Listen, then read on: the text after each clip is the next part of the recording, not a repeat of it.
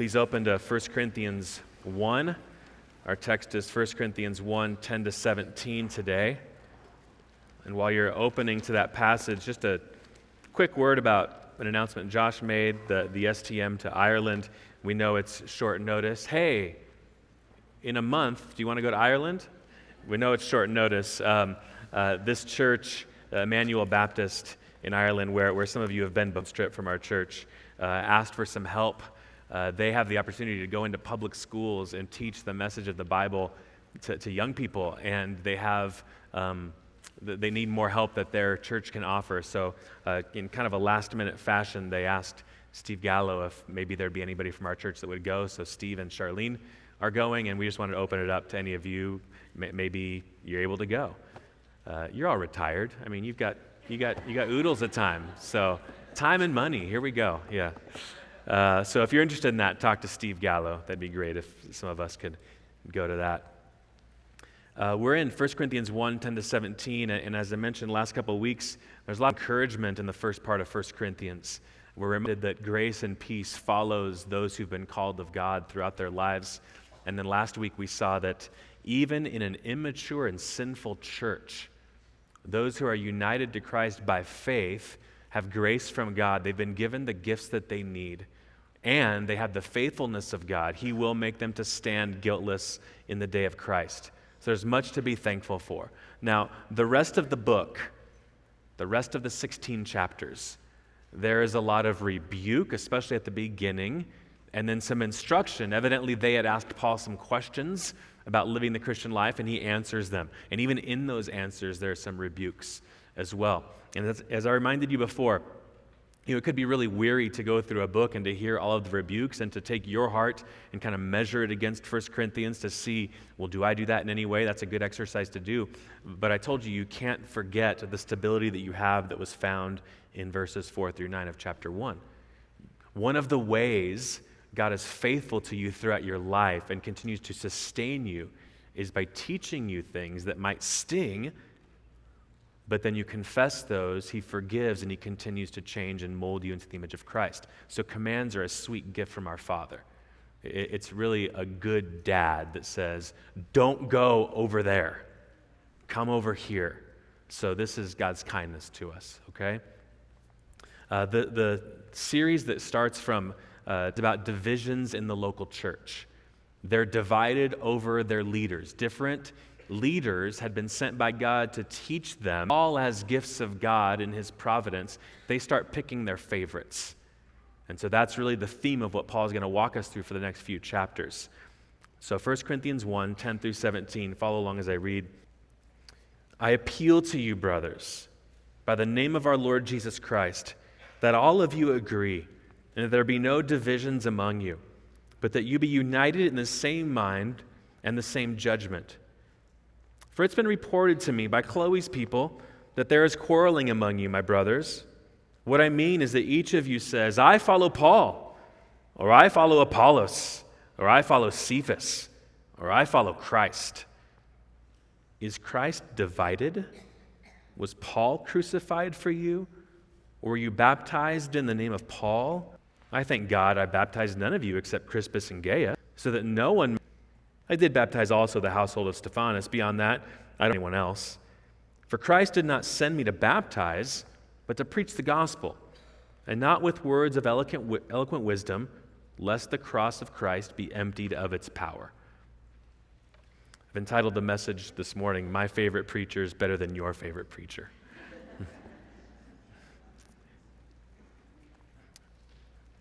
Been obviously studying this book and also the time at which it's set, the location at which it's set, first century Corinth. And one of the things that happened in first century Corinth, this place, just like other parts of the Greco-Roman world, this place that loved philosophy and philosophers. To be a philosopher and to have followers was like to be the celebrity of the day. And so in that time, here in Corinth, again, even beyond, first century philosophers would seek to amass a following of disciples. And it was rather ridiculous, if you will. Disciples would imitate these philosophers in every way. They would imitate the way their favorite philosopher dressed. They would imitate the way he talked, and they would even imitate how they walked. They would change their gait to match how that guy, my teacher, walks. But that wasn't the end of how someone would follow their favorite discipler or their favorite philosopher.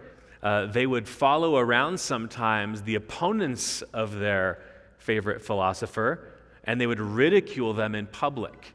So if someone was standing on a hill giving his thoughts about life or eternity or whatever it might be, and he slipped up, just maybe pronounced something wrong, followers of the other philosopher yell out and mock him for his error.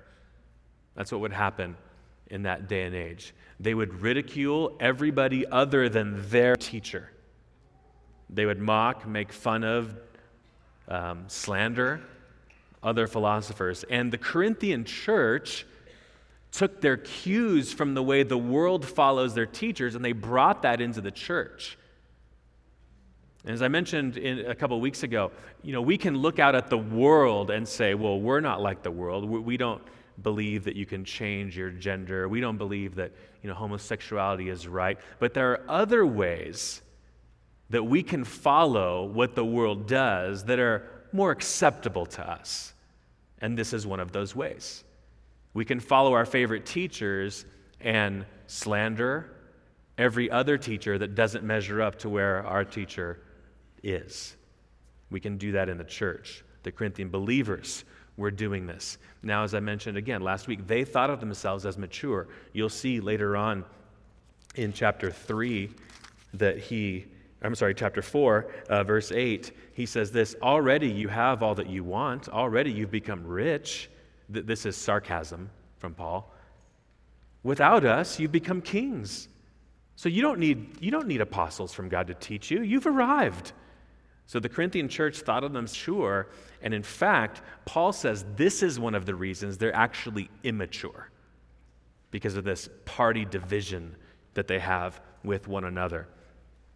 Many of the believers in Corinth had their spiritual worth, connected to which teacher they followed.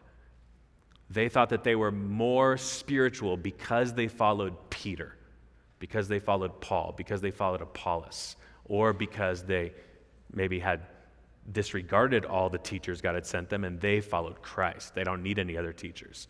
So there was a pride here. So there's an immaturity, there's a pride, there's division, and Paul writes right away to correct this. This is the first thing he corrects in a book with a lot of things to correct. And that says something. This, as you'll see in a little bit, was one of the signs that they were immature, this party spirit, this party division. And as I said, Christians today can be tempted to let the world's way of following leaders and tearing down opponents affect the way that we follow the leaders that God has given to us. There's a professor at Dallas Seminary, Michael Sviegel. If you're on Twitter, he's a great Twitter follow. Just really insightful, really helpful. He wrote this about this passage. When I read 1 Corinthians 1:13 and 3:1-4, which is saying the same thing, and then survey the history of the church, I'm tempted to conclude that the church has, as a whole, wallowed in a 2,000-year infancy with no end in sight. We can do better. He's saying the same spirit that was in Corinth is often in the church today. So for our outline this morning, as we go through these verses, here's the main theme: a call to end the party divisions in the church. A call to end the party divisions in the church. And we're going to walk through 3 points. Here's the first. We're going to see in Paul, we're going to see a strong appeal to end division. That's in the very first verse, verse 10, a strong appeal to end the division. He starts with the word, I appeal to you. You could translate that, I beg of you, I urge you, I'm pleading with you, end this division. I appeal to you, brothers, by the name of our Lord Jesus Christ. Let's remember who we're all under here and who we're all in. I appeal to you, brothers, by the name of our Lord Jesus Christ, that all of you agree, that there be no divisions among you, and that you be united in the same mind and the same judgment. That word appeal is significant. Paul wants something badly. and it's for them to stop the divisions. I appeal to you, brothers, by the name of our Lord Jesus Christ, that you agree and there be no divisions among you. Now, you have to be careful when trying to understand the meaning of the Bible that you don't take everything as a wooden literalism. Oh, so we've got to be in a church where everybody agrees with us on everything. That's not what he's saying here. And you see that by the coming language, that all of you agree and there be no divisions among you, but that you be united in the same mind and the same judgment. The problem here is not that they might have smaller issues with one another or smaller disagreements. The problem is they forgot what team they were on. They actually thought that they were on different teams. That's what he means when he says united in the same mind and the same judgment about what we're doing here.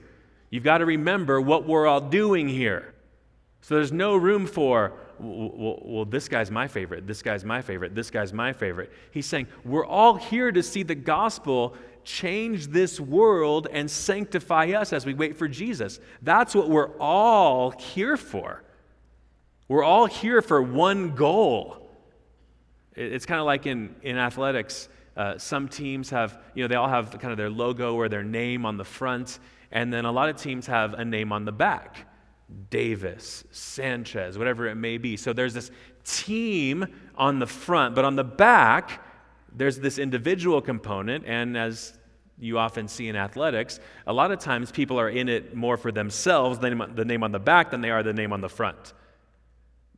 That can happen in the church too.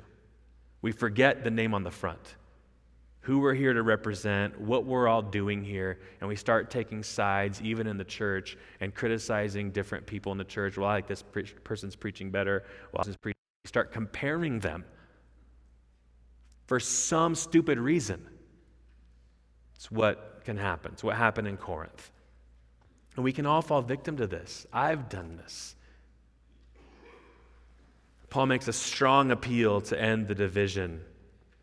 And again, as I said before, this is one of the reasons they're considered immature. Look over at chapter 3, verse 1.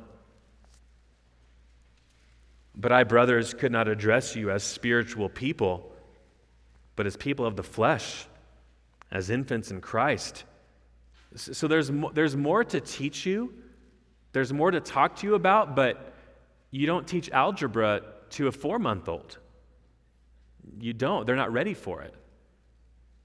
I, brothers, could not address you as spiritual people, but as people of the flesh, as infants in Christ. I fed you with milk, not solid food, because you weren't ready for it. And even now you're not ready, for you're still of the flesh. For where there is jealousy and strife among you, are you not of the flesh and behaving only in a human way? Now here, why were they immature? Here's the answer, verse 4. For when one says, I follow Paul, and another, I follow Apollos, are you not being merely human? Fleshly, worldly? That's how the world talks about their leaders. So we can't go beyond to a greater maturity because this is what we've got to deal with. So Paul sees this as a problem in the Corinthian church, and he makes a strong appeal for them to end their division. Now, I want to just be clear about this. This isn't one of those passages that you want to say, oh, okay, I know some people are like that, and let's go home and eat. We have to listen to the Word of God. We have to all do the heart work, myself included, you included. We have to all do the heart work.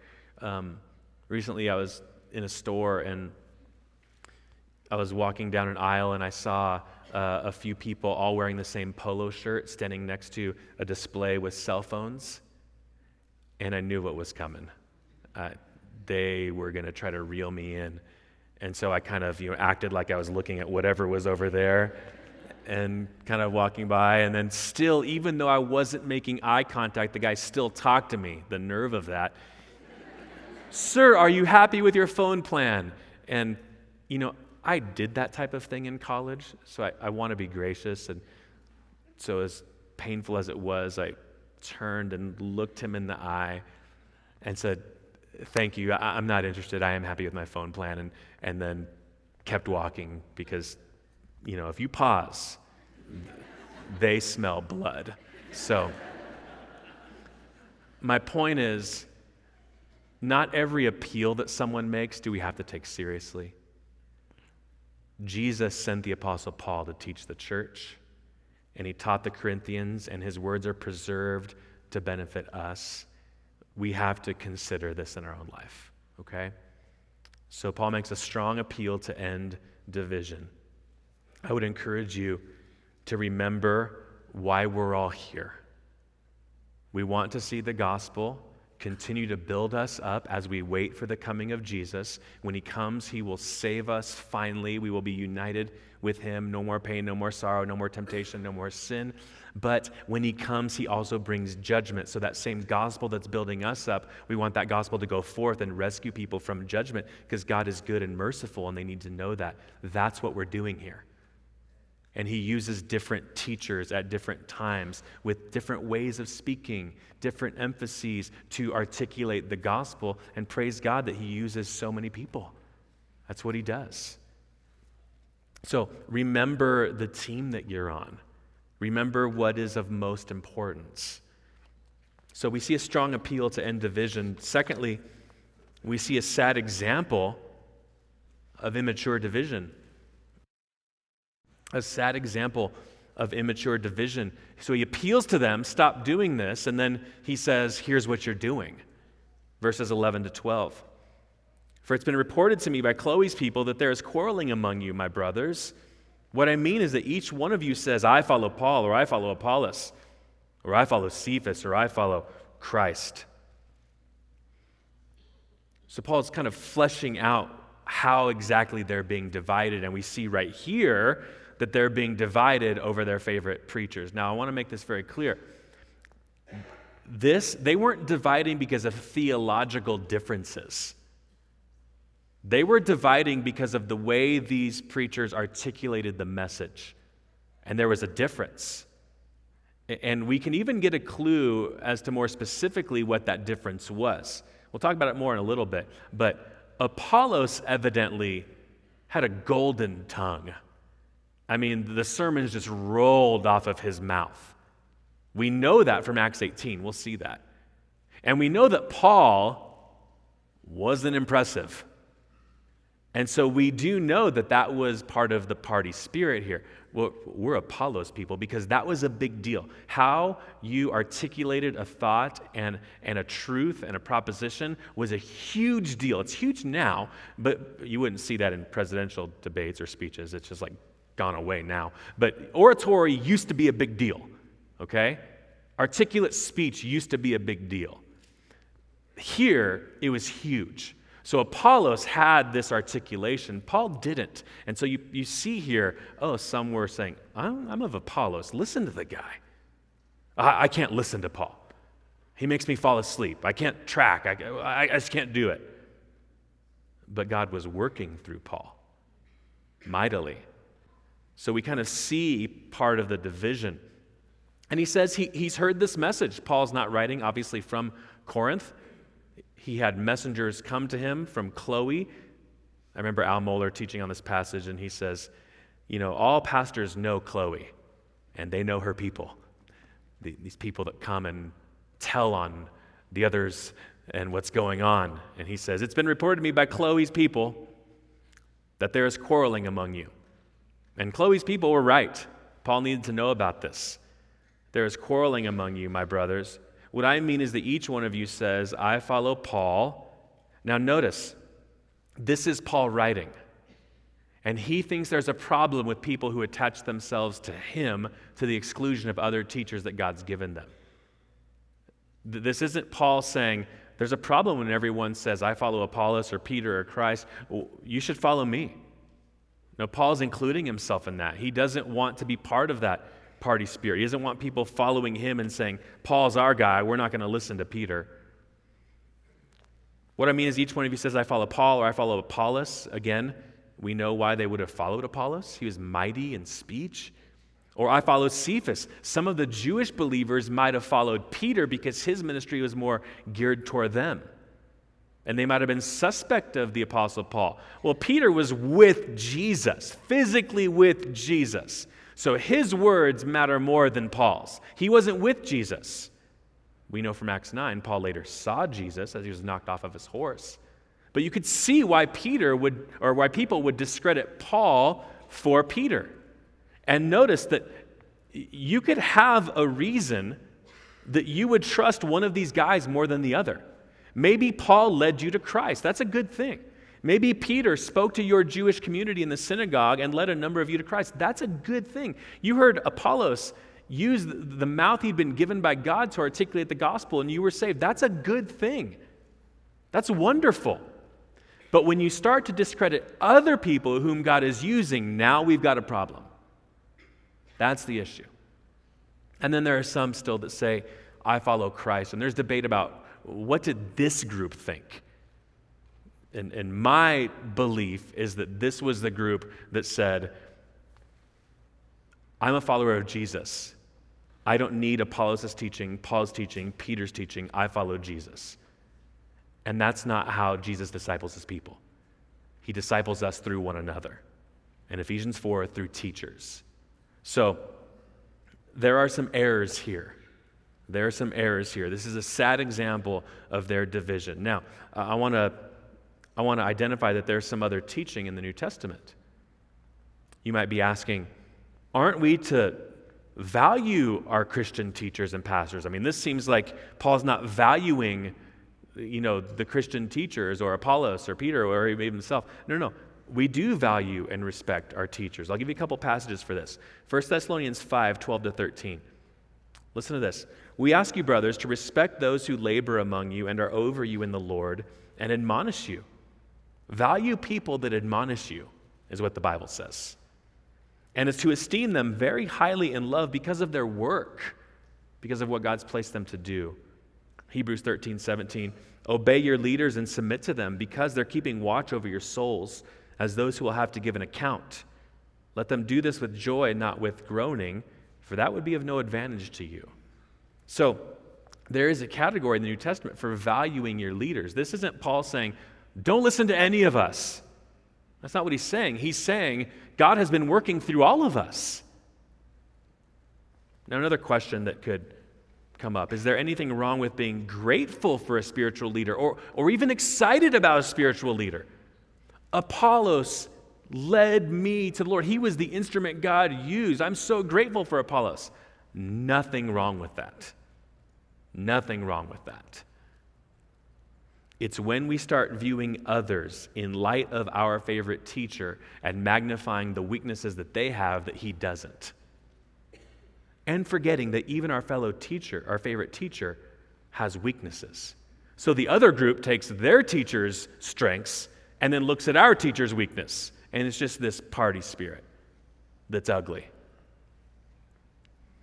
The problems are when we assume that other teachers are somehow less used or somehow the Holy Spirit's less at work in their ministry than others. And again, this isn't about a theological difference. These men all have the same theology of the cross.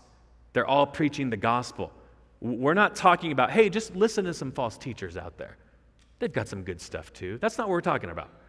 We're talking about people with sound doctrine, sound preachers of the gospel that we compare with one another. That's what we're talking about. So, I would encourage you to thank God for the teachers who he has used to benefit you. Thank God for that. Again, another place to see that is Hebrews 13. Remember your leaders. Remember those who spoke the word of God to you. Imitate their faith. That's a good exhortation. Thank God for them. Remember them. So thank God for the teachers that have benefited you. Another pastoral thought for you. Remember that those same teachers are fallen. They're not perfect. Your grandma who taught you so much about the Bible, who you just thought was wonderful and not perfect.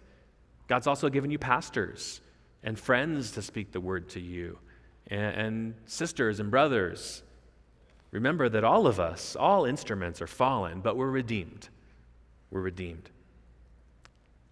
You know, one of the ways that God sees to it that people don't attach themselves to people as much than they attach themselves to him is he lets teachers die. He lets our favorite preachers and teachers and grandparents and uncles and Sunday school teachers, he lets them die. He brings them to heaven. Again, Hebrews 13:7, remember your teachers, those who taught the word of God to you. Imitate their faith. Very next verse, Jesus Christ is the same yesterday, today, and forever. They go away. He always continues to build his church. So many people were helped by the ministry of Charles Spurgeon and John Wesley and John Calvin and things like that. So many of you have never read one of their sermons. They died. They were gone. They served their generation. And now you've got others that serve this generation. John Wesley didn't have a preaching ministry that lasted 500 years so that everyone thought we've all got to follow John Wesley or whatever it might be. The Lord continues to build his church even when our favorite instructors go to heaven. And that's good. That's good. Remember that God builds his church through all of us as we speak the word to one another. And all of us are unworthy instruments, but he uses us. Some of the greatest lessons I've learned about the Christian life are not from quote-unquote pastors. They're from brothers and sisters who talk to me one-on-one. God uses us. So, Paul gives a strong appeal to stop the divisions, a sad example of their immature division, and third and finally, a solid argument against division. He gives the other side. He gives what they're missing, a solid argument against division. Paul goes from appealing to them to stop and identifying how they're being immature to refuting what they're doing, to show them what they're missing in verses 13 to 17. He says, "Is Christ divided? Was Paul crucified for you? Were you baptized in the name of Paul? I thank God I baptized none of you except Crispus and Gaius, so that no one may say that you were baptized in my name. I did baptize also the household of Stephanas. Beside that, I don't know whether I baptized anyone else." So Paul says, is Christ divided? What he means by that is, okay, you've got the Peter people, the Paul people, the Apollos people, and the Christ people. And he's saying, are you really saying that Christ is in the ministry of Apollos and he's not in the ministry of Peter? Are you really saying that? And by their actions, they were. And so he's showing the folly of that. In the words of Colossians 3, you had believers who were kind of suspect of believers coming from different places than they came from. So there's really a barbarian and a Scythian who's a believer. I don't know about that. I know who those people are. I'm not quite so sure about that. And Colossians 3:11 says, there's neither slave nor free, barbarian, Scythian. Christ is all and in all. If you're a believer, Christ is in you. If you're a believer who's a pastor or a preacher, or here in that day and age, an apostle preaching the gospel of Christ, the message of Christ, Christ was in you. And these people were acting as if Christ was in Apollos, but not Peter. Not in Paul's words. Is Christ divided? No, of course he's not. Was Paul crucified for you? Paul says of himself. I love it. Paul does not want people loyal to him. He wants them to listen to him as their shepherd. That'll come later in the book. But he doesn't want them loyal to him to the exclusion of hearing and being built up by others as well. He's literally saying, was I crucified for you? I wasn't. Your loyalty is not to me. It's to Christ. Or were you baptized in the name of Paul? Back then, people would connect their spirituality to the one who baptized them. I was baptized by so-and-so. I was baptized by so-and-so. Listen, if you were baptized by your uncle who pastored your church in Alabama that was 15 people, that's as good as being baptized by, I don't know, take your pick, your favorite religious celebrity in the Jordan River. That's not more special to be in the Jordan River and that guy baptized me. Okay, he's a redeemed sinner. So is your uncle. Faithful pastor. We're baptized in the name of Christ. That's what we celebrate. He brought me into his life. That's amazing. It's extremely amazing. We're not baptized into the name of someone else. We're baptized in the name of Christ. And then Paul, as he's making his argument, kind of goes off into the baptism discussion. I thank God that I baptized none of you. I'm glad that my main ministry isn't baptism, because people might attach themselves to me all the more. I did baptize Crispus and Gaius so that no one may say that you were baptized in my name. So I don't want to baptize a bunch of people because I see this party spirit happening. And then I did baptize, as Paul's kind of thinking to himself, also the household of Stephanas. Beyond that, I don't know whether I baptized anyone else. And then verse 17 is really key, and it's kind of a transition point into next week's passage. For Christ didn't send me to baptize, but to preach the gospel, and not with words of eloquent wisdom, lest the cross of Christ be emptied of its power. Right there, he didn't say the guy's name, but I think he's got Apollos in mind. Christ didn't send me to baptize, but to preach the gospel. And right there, as people are reading this letter in Corinth, the Apollos people, yes, Apollos, I mean, so good in articulating the gospel. Paul is kind of not fun to look at, not fun to listen to, not my cup of tea. Paul says, I wasn't here to baptize, but to preach the gospel. And they're like, yeah, I know you're preaching the gospel. And not with words of eloquent wisdom. I don't need to preach with words of eloquent wisdom. As a matter of fact, there's a threat there. The more eloquent, there's a threat that the cross of Christ might be emptied of its power. Listeners might go, that guy's amazing, rather than what an amazing God to send his son for me. So we want the cross to have its power. And when we start highlighting how wonderful and outstanding our favorite preachers are to the exclusion of others, we can empty the cross of its power. The cross isn't anymore the right focus, the main focus. And that's not what we want to be doing. I just want you to see this. Turn to Acts 18. So I think this helps us understand our passage.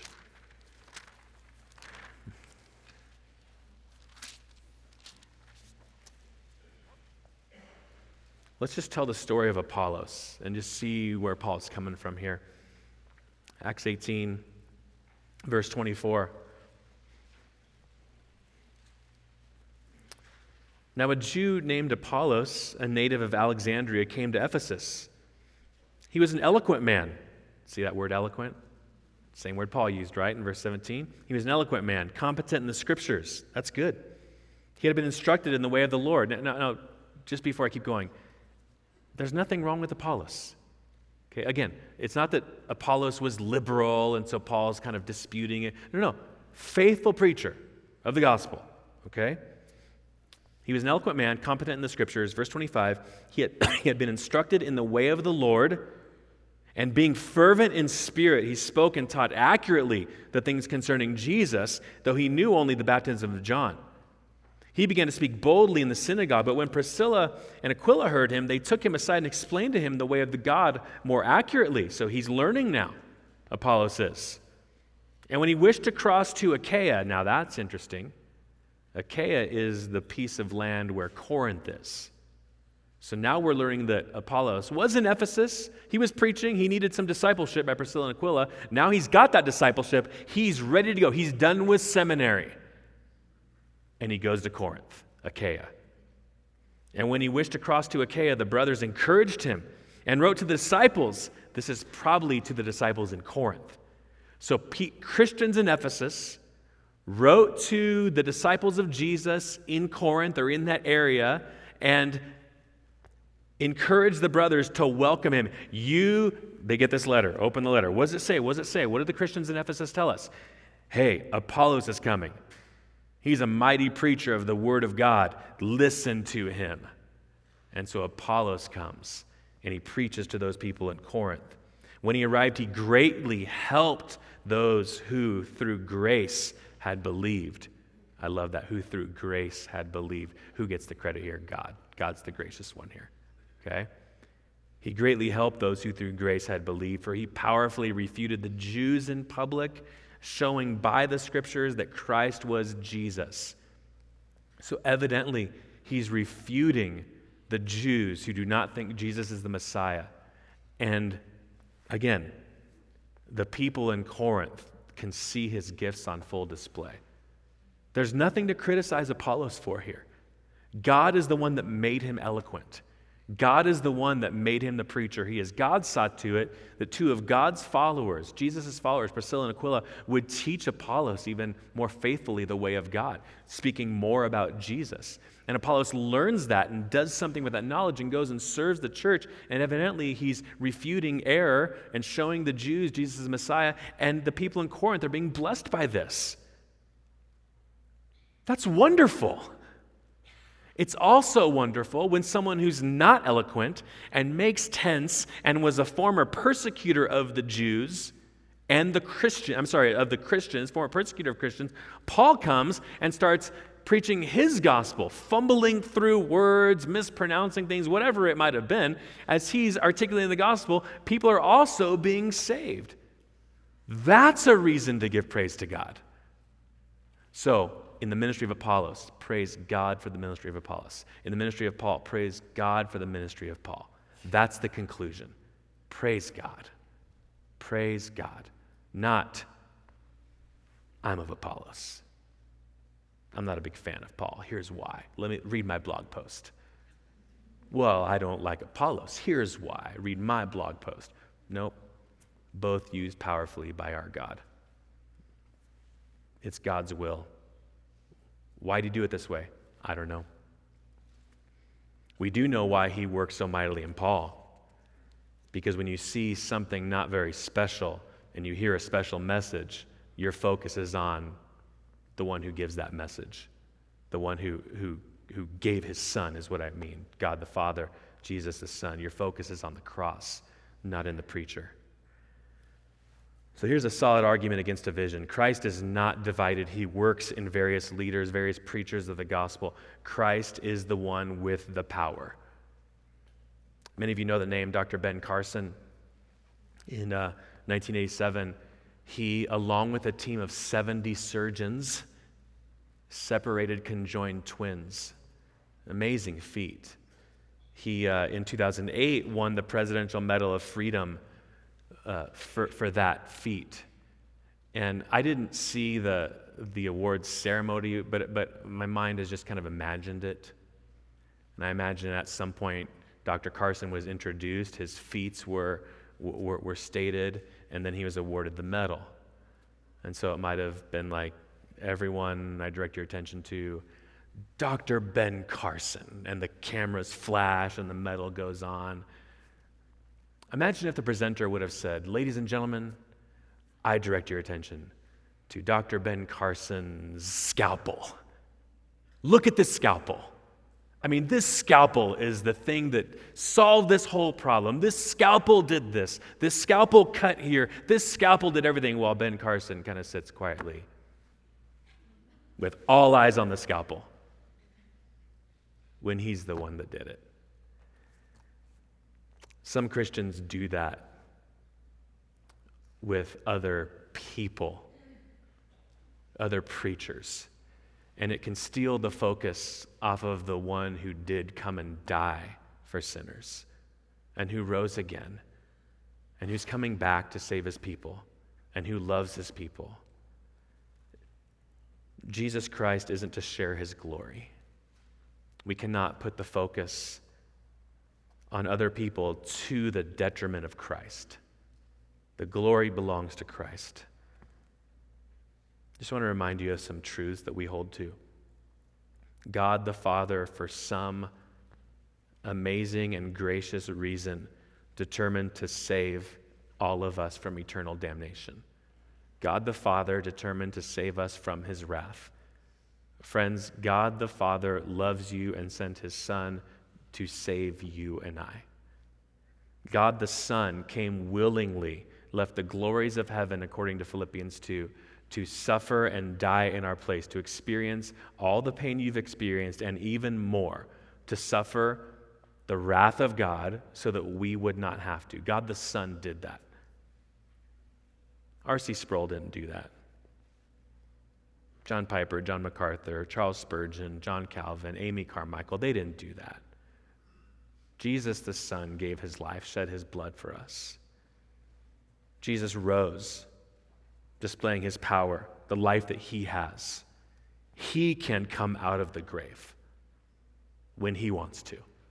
God can raise him up when he wants to.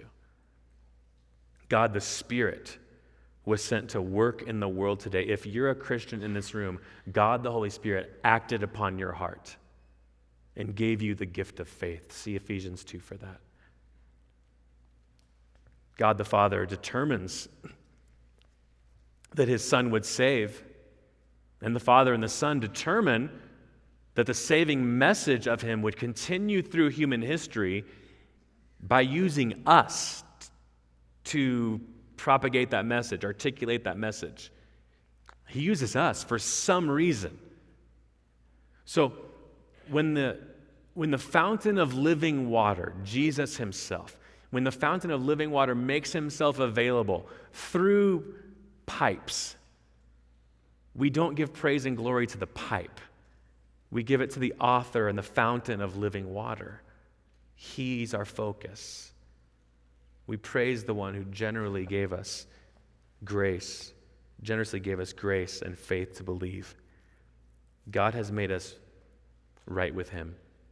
And if you're not a Christian here today, I want you to hear the Christian church is trying to understand how to appreciate our leaders, but also not divide over our leaders. But the main message I would want you to hear is the leader of heaven and earth, the creator of heaven and earth, has made a way for you and I who are sinners and who have not obeyed him. He's made a way for us to be right with him through his Son's death and resurrection. I hope that you would cling to Jesus who makes you right with God. Cling to him by faith. Realize you do not have to audition for heaven. You don't have to be a certain level of morality to be in heaven. You simply need to say, I need you to forgive me and give me your righteousness. And he saves. All who call upon the name of the Lord will be saved, the Bible says. So I'd encourage you to do that. Put your trust in him. Pastor Robert Murray McShane, one of my favorite heroes, not to the detriment of others who've been used by God, but someone who I can appreciate, went away on a missions trip to Israel for a lengthy bit of time. I think it might have been 6 months to a year. He went away, and while he was away, revival happened in his church. The interim preacher led a number of people to the Lord, and McShane was so pleased by that. And he said this, I have no desire but the salvation of my people by whatever instrument. That's a great statement. And I know I've read his other quote to you before, and I'm going to read it again because I think it fits here. He says this, a minister will make a poor savior in the day of wrath. It is not knowing a minister or loving one or hearing one or having a name to live that will save. You need to have your hand on the head of the Lamb, Jesus Christ, for yourself. Let's pray together. Father, I'd ask that our allegiance wouldn't just be directly to your Son alone, but that our allegiance would be known to be directly in your Son. We would be known for being his people. We'd be enamored for what he does. So give us wisdom here, Father. We are thankful for our leaders, people who have led us to you, and you tell us to be thankful for them, to remember that. So we remember them because of what you've done in their lives.